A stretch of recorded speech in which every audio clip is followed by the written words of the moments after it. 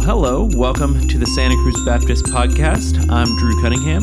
And I'm Tyler Hurst. And we are back here discussing Mark chapter 7, verses 31 through 37.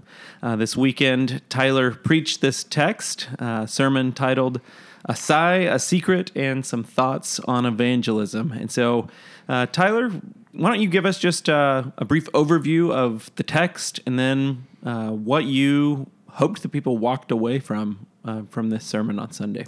Yeah, of course. I made the slight joke that I don't know how it broke down, but I feel like I got all the weird passages in Mark to teach, and this one might top the list.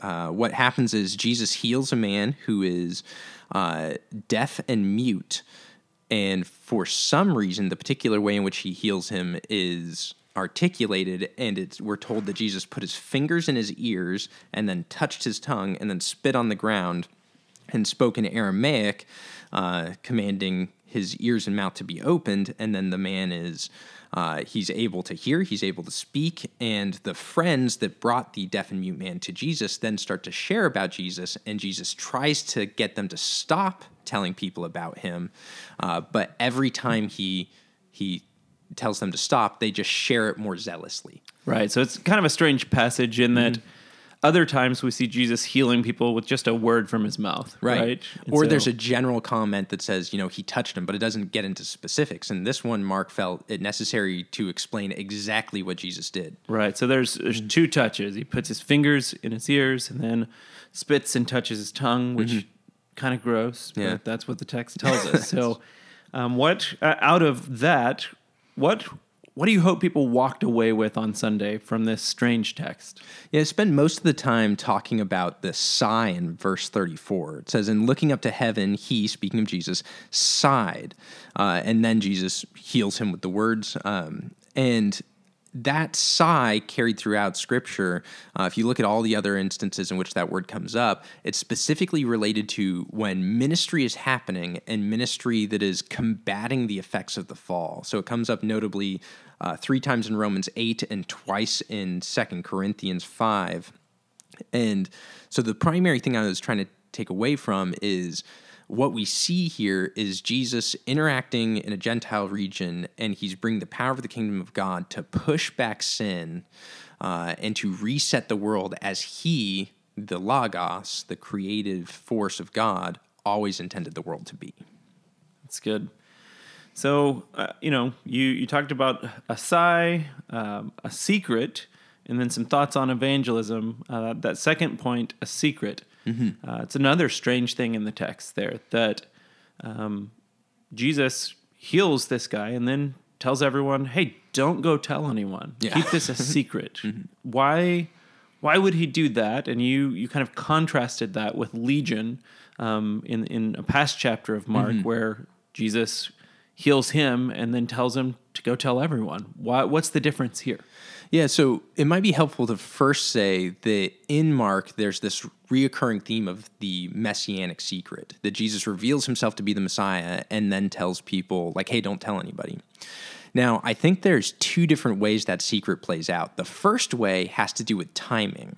So Jesus is really concerned to make sure the fervor and the fame around him doesn't hit its apex and people start, rushing Roman centurions to, start a revolt or a rebellion prior to Jesus's ascension to his cross as his first throne.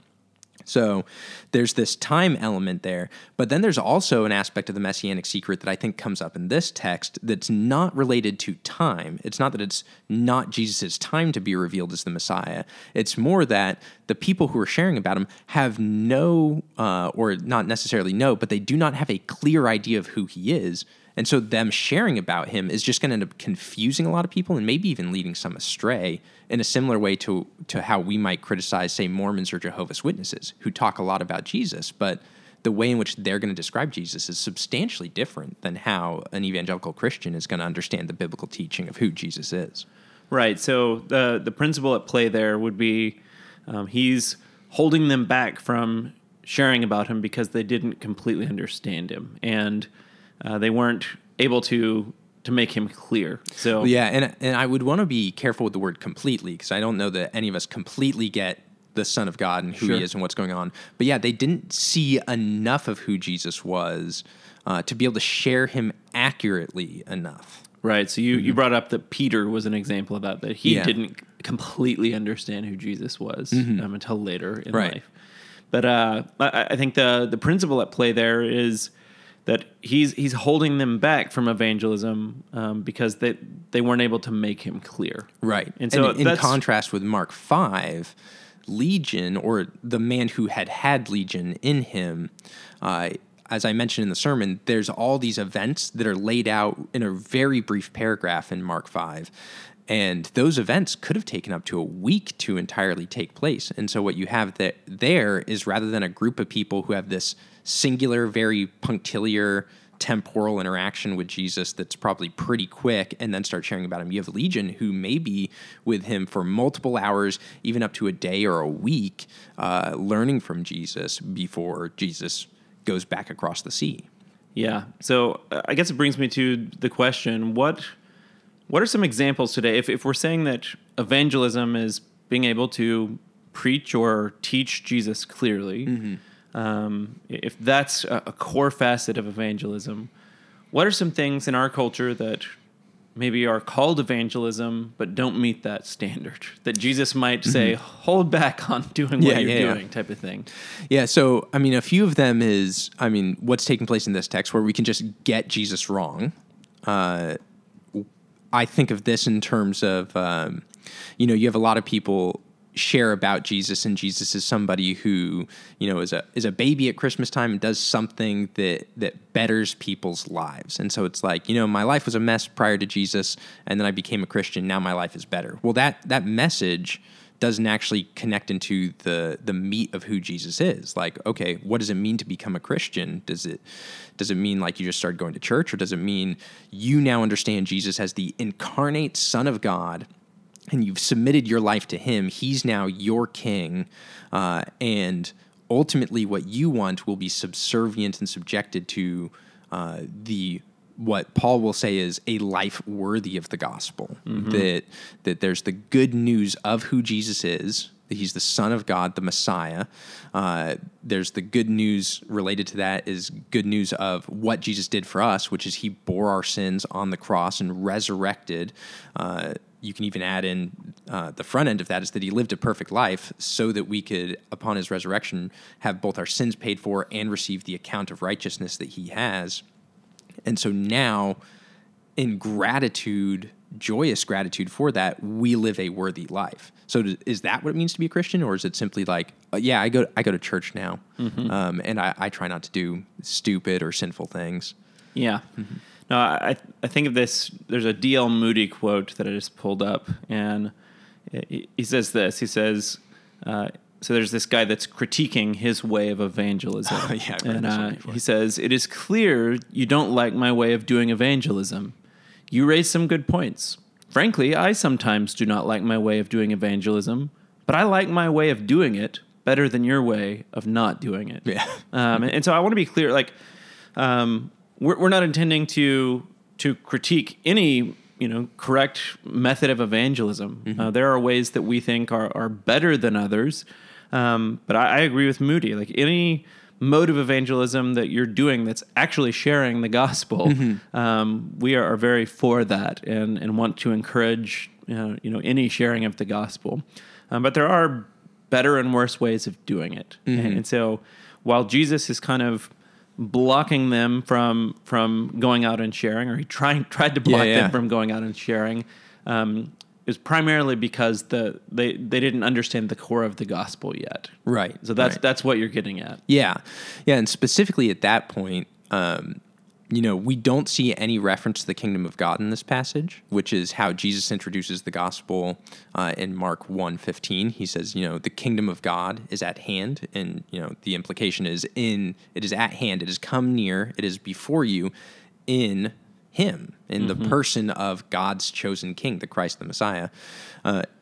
And so we don't see any of that. We don't see a desire to follow him, to be his disciple, to live the worthy life. Right. You brought that up, that a contrast between This group in Mark 7 and Legion in Mark 5 is that Legion actually obeyed Jesus' command. Jesus said, "You can't get in the boat with me. Go and tell your friends." And he obeyed. He didn't try to go with them. He went and told his friends. Here, he tells them, "Don't tell anyone." They immediately turn and tell everyone. And so there's this lack of obedience there. Yeah, and the text actually says that he charged them. The more he charged them, the more zealously they proclaimed it. So he says, "Hey, be quiet." And they start talking. And then he goes, no, really, be quiet. And they get more zealous in their disobedience of him. Right. Yeah, I bring that up because I think that is a key component of evangelism is living a life of obedience to Christ along with what you're proclaiming. Right. I mean, we commonly knock on, the quote that's attributed to St. Francis of Assisi. Preach the gospel, use words when necessary. First, he probably didn't say that. Second, that's just not true. Romans 10, we must preach the gospel with words. But it's not just that. It's preaching words and being obedient to Christ. Right. And so I think both of those are really important. They go together in evangelism, living a life that's worthy of the gospel, a life that adorns the gospel, but also speaking it and proclaiming it. I think it might be helpful to point out why at least the major problem with the quote from Francis of Assisi, as it's probably wrongly attributed to him. I feel bad for slamming it a little bit. But one of the problems with that quote is that it assumes actions have an intrinsic and easily understandable meaning. And so, for example, you could see me do something, and it assumes you have the sort of access to my mental life where you can understand exactly why Tyler is doing that thing. And then you might engage me more in terms of a conversation or something like that, or think more highly of my life or my manner of life because of that. But that's just false, and I think we all know that. I mean, I know a lot of Christians older than me who are more godly than me, who are better fathers and husbands than me. And none of them have the story that, one of their friends just one day came to them and was like, "Hey, you're a really great dad. You're a really great husband. Tell me about Jesus." That's just not, right. And I know that's a little bit hyperbolic, but that's not something that commonly happens. It's more about the concept of, people think oh, well, that's just your way of doing it versus my way of doing it. And the reason why words are important is words are how we convey meaning. Even if you were to interpret that quote as friendly as possible, you could say maybe Francis of Assisi meant sign language. He's not using actual words, but actually when you get down to it, that's still trying to convey meaning through what we would do is understanding certain words. And so it's, in order to explain the gospel, in order to lead somebody to Christ, you have to give them some semblance of meaning, which means you're going to have to use words. Yeah, so in your final section on evangelism, you said that there's three things, or at least three things, that kind of are involved in evangelism. The first thing that you brought up was hearing, that just like the guy in the text, we have to have our ears healed so that we can understand who Jesus is, so that we can hear the gospel correctly and our hearts can be changed. That is a work of the Spirit in our lives.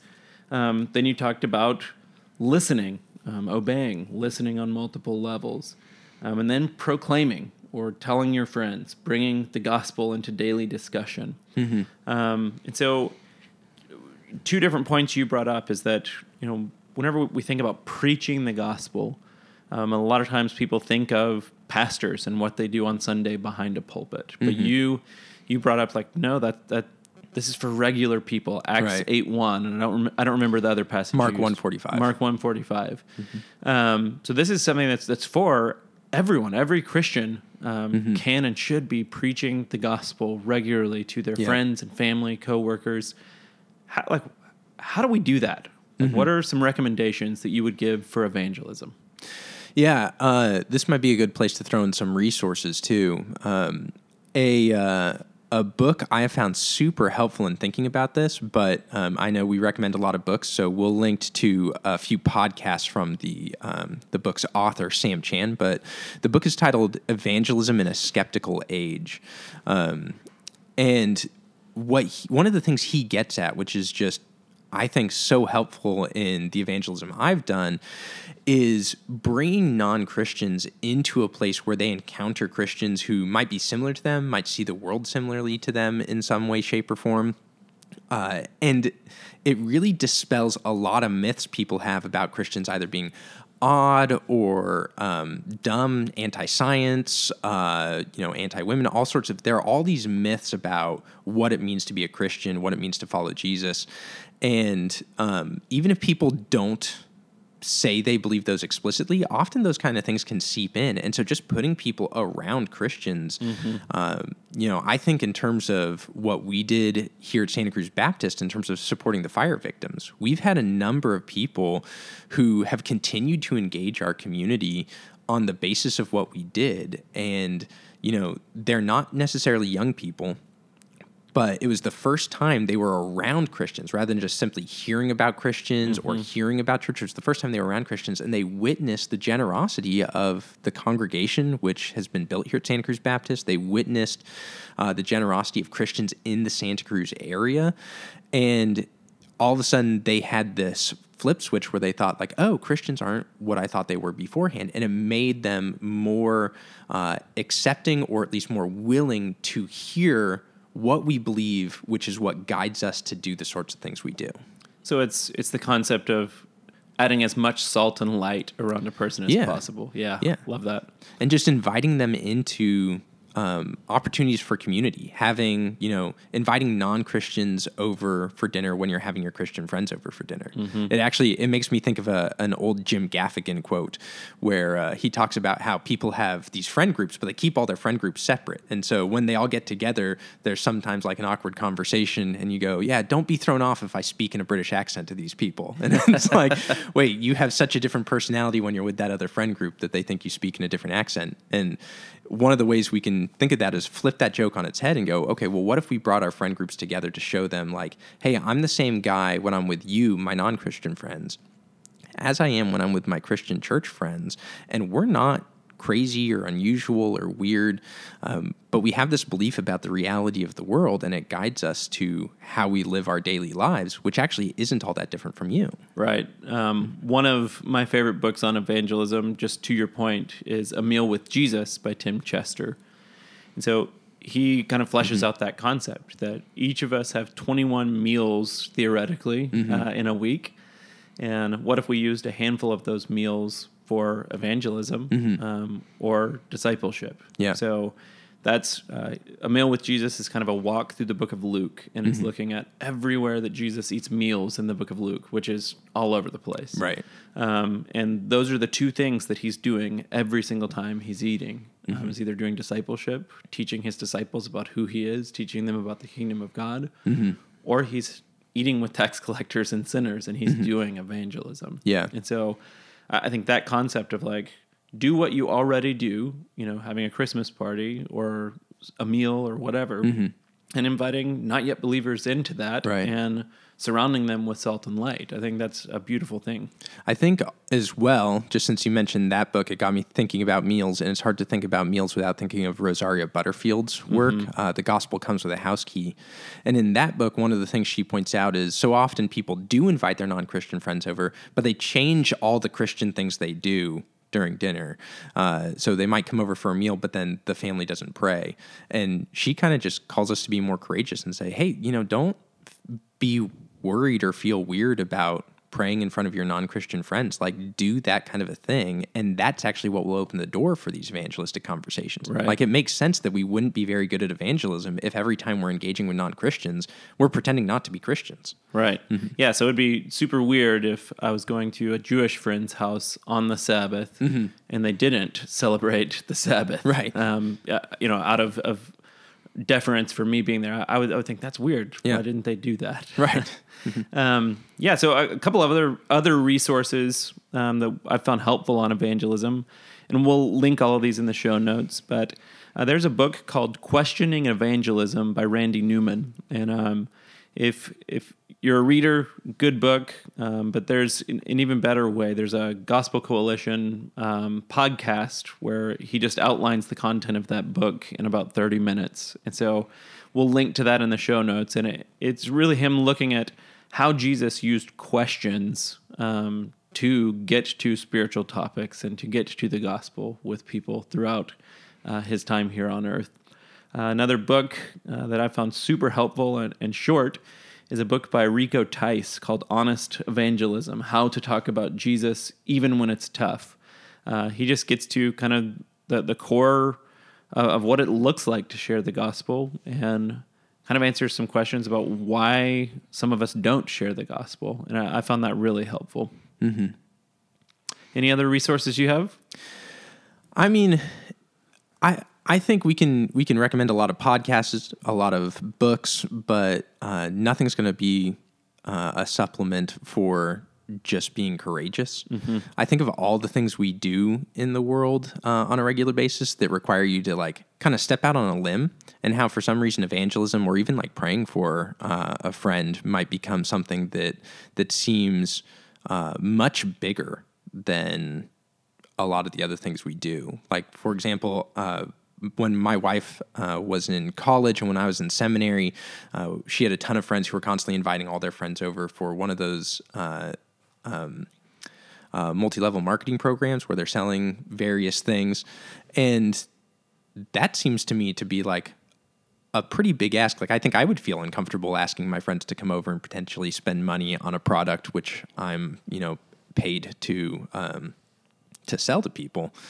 That actually seems harder to me than talking about the most fundamental thing about my life, which is that I seek to follow Jesus in my life. I seek to be a husband who is guided by the scriptures. I seek to be a father who's raising my kids in the faith, and a father that reflects the character of God.